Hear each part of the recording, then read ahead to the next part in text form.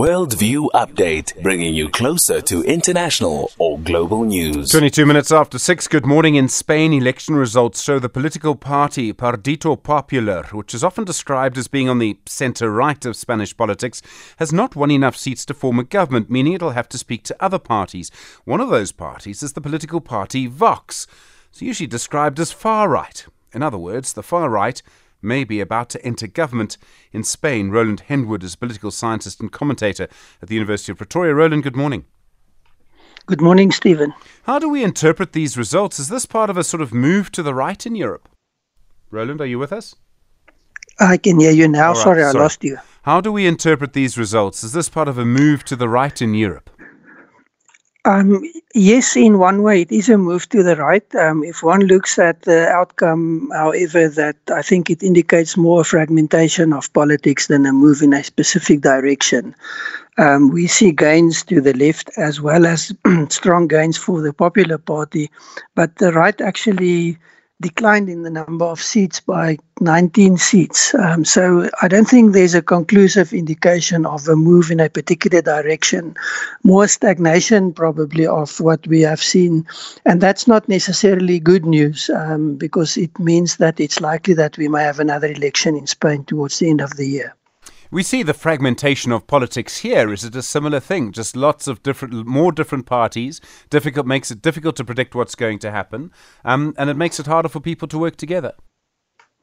Yes, what happens is that the established historical dominant parties have challenges in how they govern in modern times, and those challenges present themselves also in a disaffected electorate, and we see new individuals engaging in politics on their own platforms, and that causes the fragmentation.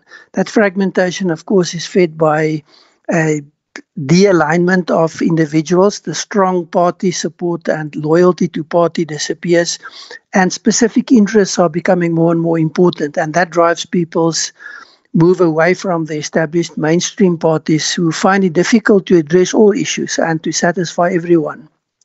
So you see this fragmentation, and that means you need to have cooperation between parties, coalition forming, and that becomes more and more difficult. In Spain, the party Vox wants to remove protections for women, for LGBTQI plus people. I mean, that would be hugely divisive. There'll be huge arguments about this, and there'll be conversations that I think Western societies thought they'd sort of, dealt with, weren't going to come back, and suddenly there they are.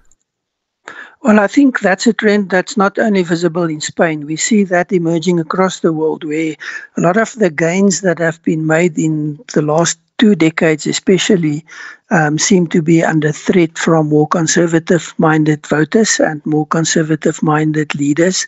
But these are mostly also on the fringe. It's not mainstream leaders.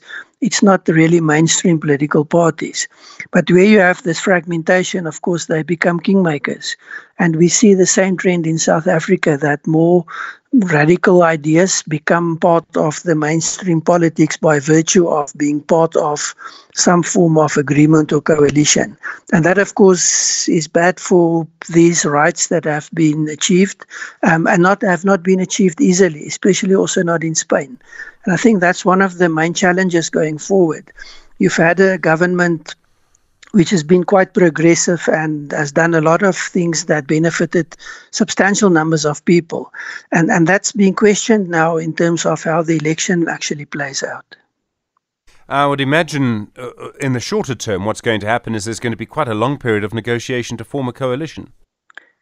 Yes, my understanding is that Parliament only meets on the 17th of August, and after that there will be a process that starts negotiations, which may take quite a long time. I think after the 2019 elections, it took something like 10 months before there was actually a new government in power. Roland Henwood, thank you very much indeed. Do appreciate it. Political scientist and commentator at the University of Pretoria.